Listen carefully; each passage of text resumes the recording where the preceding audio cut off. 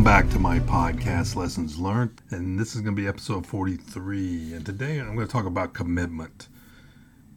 Now, before we get started, as always, like, comment, follow, join my email list, and check out my courses. So, a few months ago, I attended a webinar hosted by Sean Croxton. And he has a website, SeanCroxton.com, a lot of great stuff on there. You should go out and check it out. And in the webinar, he talked about our limiting mindset when it comes to making money. Our brains have actually evolved to protect us, which can actually stop us from acquiring abundance. See, our brain is wired to block us from any kind of change. It has evolved to keep us from doing anything that could possibly harm us, and that comes from change. And this has happened to me several times when I decided to make a change. And I don't know if it's ever happened to you that you decided to improve yourself, and right after you did, an assortment of negative things started happening. And this is your brain blocking your change. And pretty soon you're going to slip back into your old habits, get back into your comfort zone, which is why most New Year's resolutions, they only last till about January the 14th. So if you've ever decided to get healthy, lose some weight, and you decided to join a gym, make that resolution in January, you notice that it's very, very crowded. But by February, it's back to normal. It's back to they've emptied out.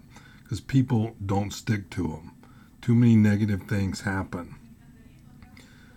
So the main thing that I took away from the webinar was that people don't succeed when they try to make a change.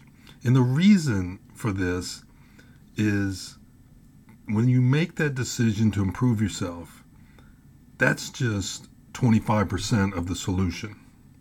The other 75% comes from commitment. So people simply make a decision, but they never commit to that decision. And if you don't commit, then you're not going to be successful. That's why gyms are empty in February and crowded in January. People don't commit. They want to lose weight, but they're not committed to losing weight.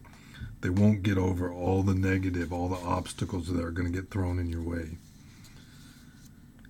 So in relationships, both people must be committed to making it work. You know, commitment is simply this. It's 100%. You can't expect to make a 99% commitment and be successful. It's all or nothing. If you make your decision, you have to commit to it. If you're not going to commit to it, then don't make it at all. You know, you're just going to do yourself more harm mentally when you decide to change but don't commit to that change. Whenever I decided to lose weight and I committed to that decision, I could lose weight rather quickly. But if I did not commit to the decision, I was never successful, and I'd always beat myself up mentally. When you watch a boxing match or an MMA match, you know, before the first punches are thrown, both fighters have that same look on their face. They look stern, angry, focused. When one of the fighters gets hit in the mouth, sometimes you see a total change in their face. All the adrenaline, all the anger leaves their body. And you can tell they do not want to continue. And this is because they made a decision to fight, but they weren't committed to winning. I saw this saying the other day that really sums up commitment. Fight like you're the third monkey trying to get on Noah's Ark and it's beginning to rain. That's commitment. It seems like an easy thing to commit to anything, but for whatever reason, most people don't do it. And the reason they don't, it has to do with your brain. And your brain is always in conflict. There are scientists who devote their entire lives to studying the brain and its many functions. You know, I'm not one of them, but I do read a lot and I listen to these scientists. The brain is made up of different parts, and each part performs different functions. The main function of the brain is to protect us and keep us safe. It prefers balance. When you decide to make a change, it creates conflict. The way your brain handles this is that it's wired to pull you back into your comfort zone. As long as you stay in your comfort zone, your brain perceives balance. This is why simply making a decision is not enough for success. You've probably heard of the fight, flight, or freeze response to danger. Because your brain under stress operates on your subconscious, so you don't think about what you're doing. You just react to the situation. Your subconscious thoughts are made up of your training and experience. On 9/11, you saw first responders run into the Twin Towers while everyone else was running away from them. The only way they could override their brain's primary function of survival was to be committed to saving as many lives as they could. The best way to make a commitment is have a big why. Why are you doing this? Why do you want to make this change? And I've said this many times before, and I will continue to beat this drum. If you have a why that is large and emotional, you can be or do anything you want. Your why is your commitment. You cannot have an emotional why and not be committed to it. If you decide you want to lose weight, improve your relationship, or build wealth, commit to that decision. Think about why you want to do it. Is it because you want to prove all your naysayers wrong? Maybe you want to improve your health so you can be active with your family.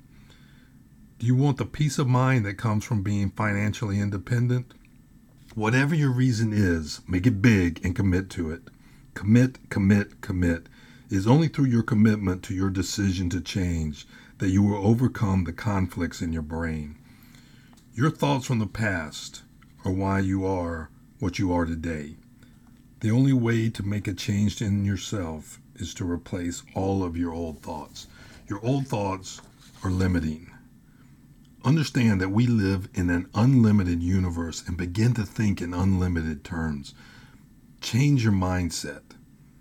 Commit to your decision. Your commitment will allow you to overcome all the obstacles that are going to be put in front of you by the universe and your own brain. And it's only through commitment that success is possible. Commit and succeed.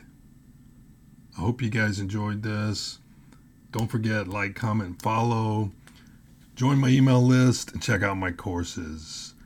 And don't forget to get on board because this train is moving on. You can get on, you can get off, but the train keeps moving on. We're going to the top of the mountain. I'll see you in the next episode.